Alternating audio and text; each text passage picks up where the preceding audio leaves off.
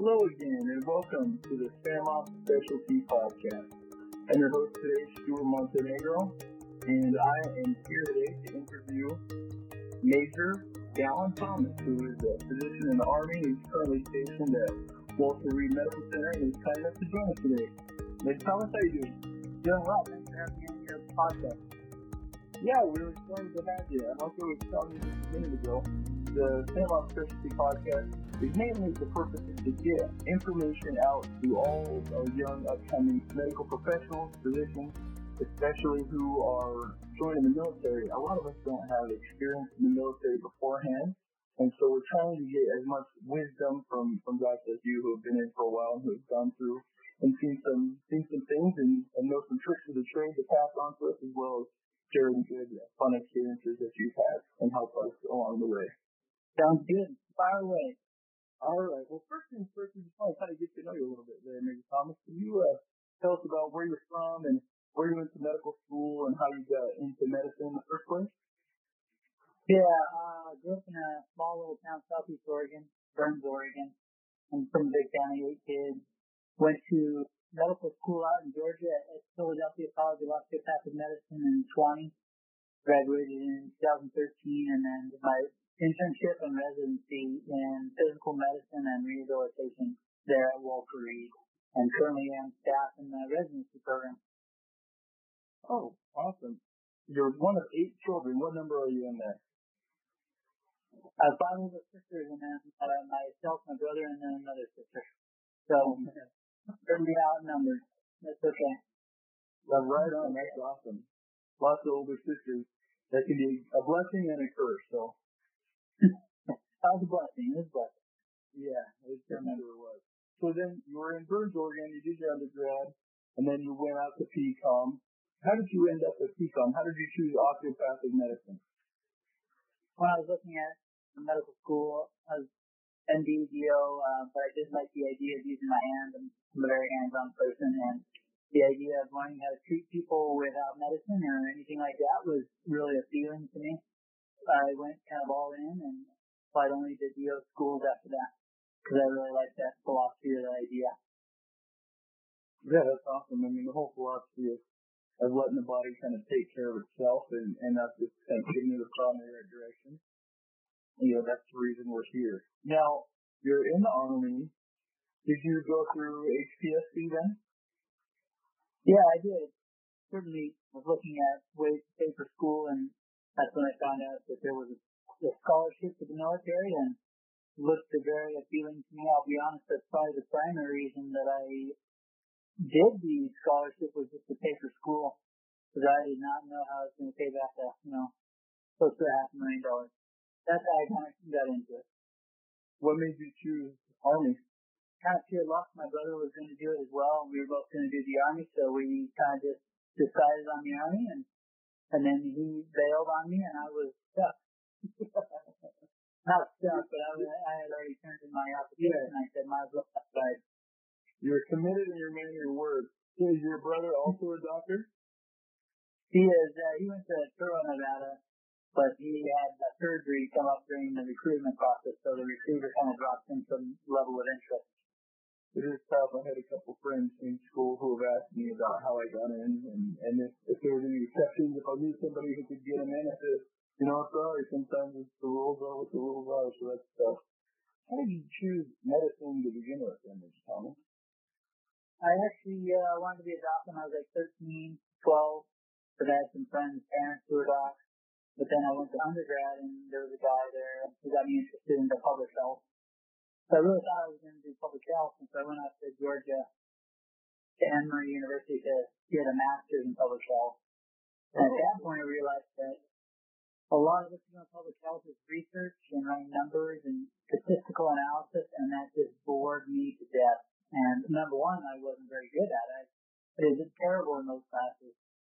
So as I was struggling, I realized that I wanted to do something hands-on. I wanted to be with people one-on-one because I felt like that was a strength of mine. So I started looking around, and my girlfriend at the time, who later I married, said, you need to go to medical school because if you don't, then you'll pick yourself you didn't later. So I chose medicine. So sounds like you made a good choice in spouse and career, I think. Yeah, both are certainly working out, yeah. Certainly. Well, I'm glad. How is she feeling about it now, this many years later? Did she know what she was getting into?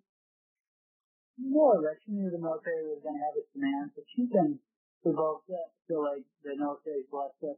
We've had a good experience, taking care of everything we could want and need, and not a very picky person. So to me, Ellen met all the boxes for the most part of what I love. Perfect. You joined the military, you went to school, you did your 4 years at PCOM. Now, can you tell me a little bit about choosing your specialty and getting into PMR? You like to use your hands, which makes sense. You can function in that direction. But I mean, there's so many aspects. How did you narrow it down? How did you choose, especially within the military, that this is what you want to do? I initially wanted to do family medicine. I love family. I love the idea of getting to know people and having relationships with people.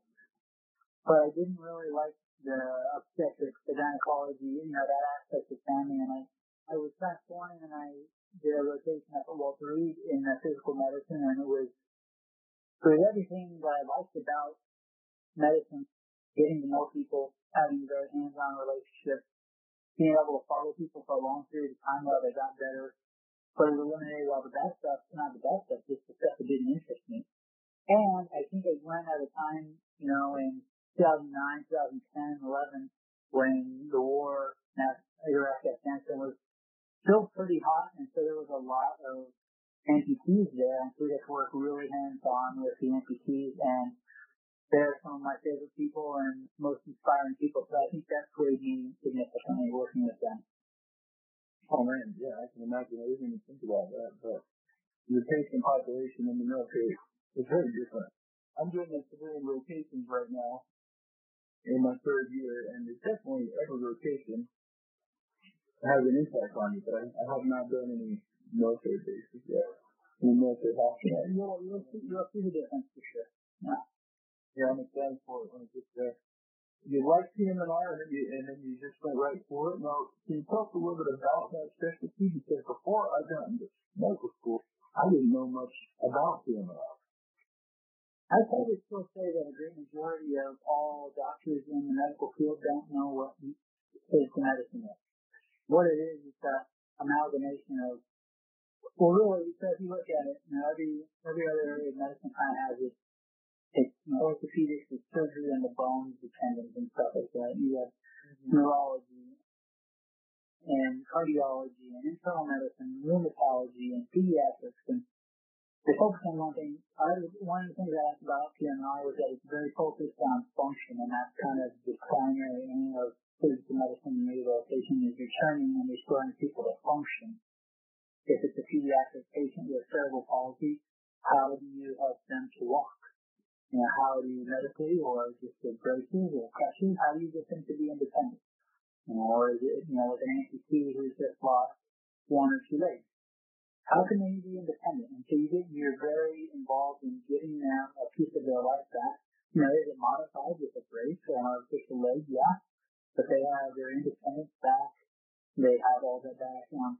That's really the goal of physical medicine, is helping people return to function. And that's where the long-term relationships come in, is you're really walking through people through long-term problems. And whether it's chronic pain, or something like cerebral palsy, or a stroke, or a spinal cord injury, or something like that. It is a long game that you get to play with these people and try and help them. That's like exactly what it would be right there. Yeah, and so it works really nicely. Unfortunately, in the military, the Army has the only residency at Walter Reed, and right now they're only accepting 3 students per year to train. With the possibility of 2 more if they have a need that the military gives them they call it an and one. And occasionally, about every 5 to 7 years, traditionally the Navy will train 1 person, but it's not very often. And in the Air Force, you're looking for a unicorn. I think the last Air Force trainee was never. There was an Air Force out there with PNR, but he did civilian and then joined the Air Force afterwards. But he was kind of a weird. Yeah. So it just doesn't happen very often, but And that's part of what makes PNR pretty competitive. Is just there's only one spot, and there's only 3 slots to fill. My year was very lucky. There was only 3 applicants, and so 3 spots, and so worked out good. Yeah. Other years there are 10 applicants for 3 spots, and so you are more competitive than almost every other specialty in the military. Mm-hmm. It just really lashes money. I remember when I first learned about it, I thought, oh, this is a really interesting specialty. When I am in the Air Force branch, and I just said it's a unicorn. Oh, man, that's not even an option for me. So, unfortunately, because I think the military doesn't really have a good grasp of what they could have in a specialty. And it is really truly the only, probably the only military-born specialty. It really came about because of the injuries resulting from war in the Civil War, World War I, the Korean War, World War II, all the wars of our nation drove this specialty to become a thing.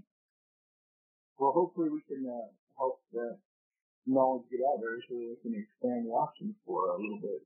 We talk a lot about, when people go into GMO tours or flight tours, especially DOs, we always hear from people who do those tours that, they always want you to do your O&T because they don't have to use medicine and they like to be able to get in there and get things fixed and help people get better. And so, basically, we can expand specialty a little bit. But I guess we'll see what happens. What would you say as far as advice for students that do want to? I mean, it's a tough one to get into, depending on the year. What's the best way to help students that do want to do that? Everybody at this stage of the game, I think, has already checked the boxes. I think most of students nowadays have a research project already done, and that's a big thing. You got to have good letters of recommendation. I honestly, in that specialty, if you want to get into it for the military, you need to be on site. You need to go there. You need to meet everybody, and you need to just make a good impression. And I will say, from the military aspect, and I say PMI in general, everybody's pretty laid back. But what people don't like are people that feel like they've already got things figured out. And so if you go in with kind of a good humble attitude, you're teachable, and you work extremely hard, then you're going to be just fine. Now, then it comes down to just the numbers thing. I will say for myself, I had middle of the road board scores. Really just average at average grades. One thing I had going for me is I did have my master's degree beforehand, and we just accepted a couple people over the last 2 years that were like me, kind of middle of the road. You don't have to be the stellar person, but you do have to come in and make a good personal impression. And then I guess you got to tick all the other boxes that they want to. You got to be a likable person, and you got to have what they want too. Okay. Yeah, I'm a big one to say that if you feel like that's the direction you want to go for your life, then you go do it. So we always accept a couple of GMOs every year. A lot of people, they don't get picked up the first or the second time, and they'll do a GMO tour for 2 years, and then they'll come back. In fact, 2 of my classmates, that's exactly what they did. They didn't get picked up twice. They did a GMO tour and then came back, and then they were picked up, and they got to finish, do what they truly wanted to do. I've also known other people that if physical medicine is the route you want to go, that there's been people that have done their tour, their GMO tour, and then 2 of them, and then they've gotten out and done it the wrong way, so they didn't get picked up. But that's what they wanted to do, so they went for it. You got to do what you got to do. People really seem to respond to GMOs. You bring a level of immaturity into the field, which is always needed. Yeah, and the experience of having put some time in the military as well, I imagine. I'll change it back a little bit. So, being officers, it is kind of interesting for so many of us who have commissioned and are now officers in the military without prior military experience. And most of us have done at least some training, but it's not as much as you would need to feel comfortable just jumping in the very first day. What are the ways that you think that it would be good for students to kind of prepare and develop themselves as officers while they're still in school? I mean, I'd imagine there's as much you can do, but if there was something, what would you say are some traits that need to be developed?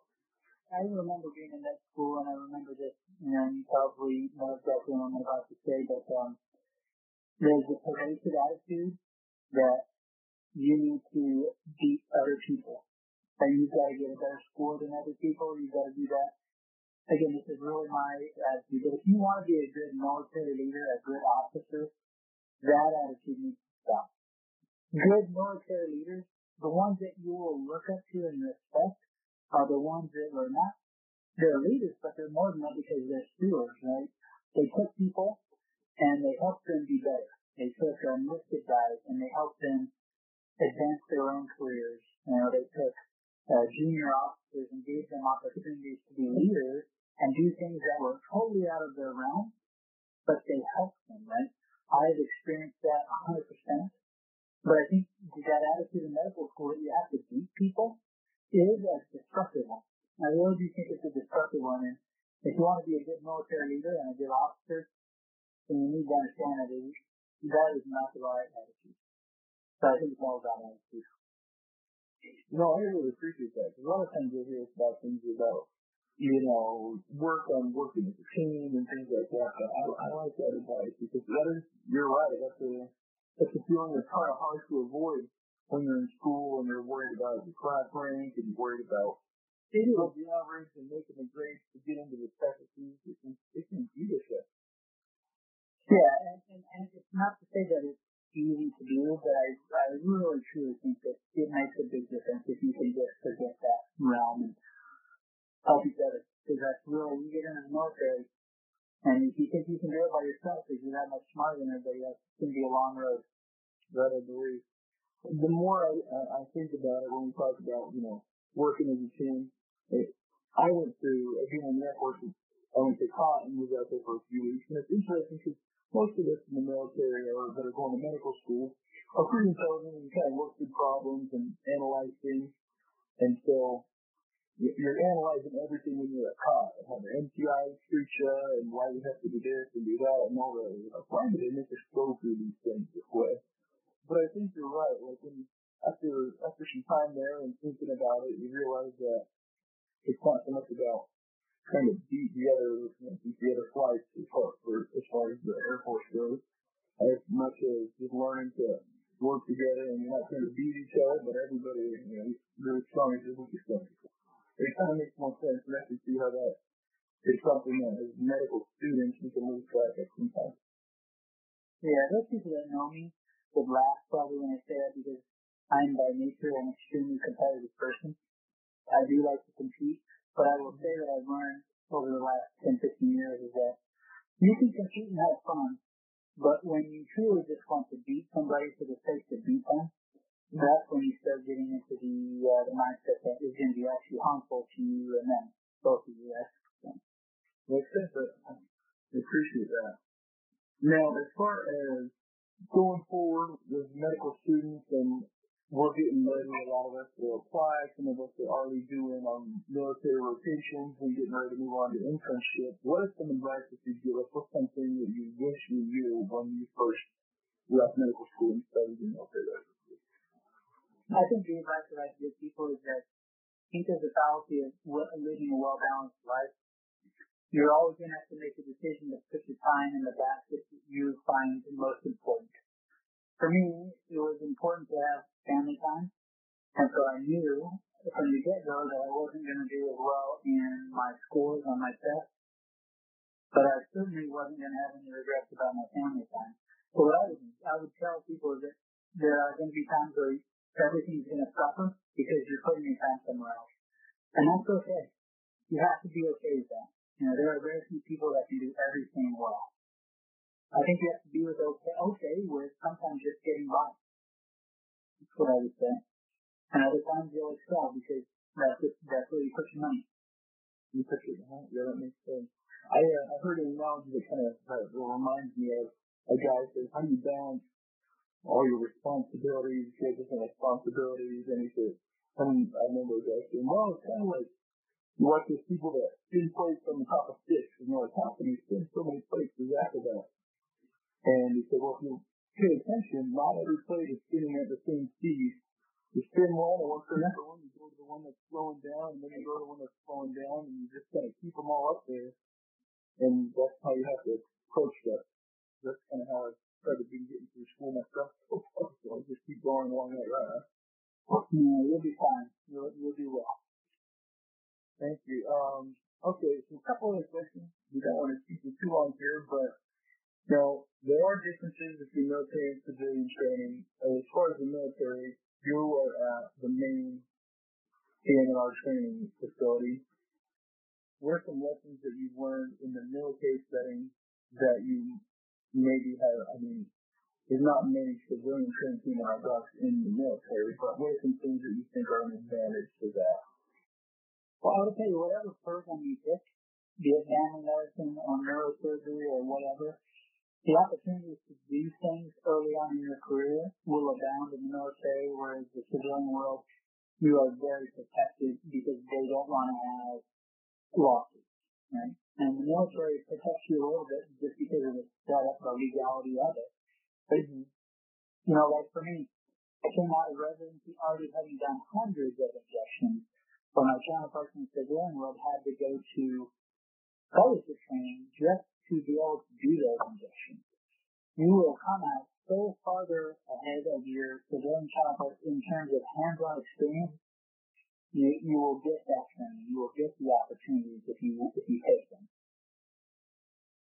That's good because we've got a lot of in other specialties there are a lot of positions who have to go through civilian training, and so it's good to hear some of these advantages of actually going through the military. Now, you've been in the military, you graduated, you went to residency, you did your payback, and you're still in, am I correct? Well, yeah, after residency, I went to my sports medicine fellowship, so I'm still doing my first payback at Walter Reed. Oh, okay. And this next summer, I will finish my first payback. Okay, so this next summer you'll finish. I have 3 more years.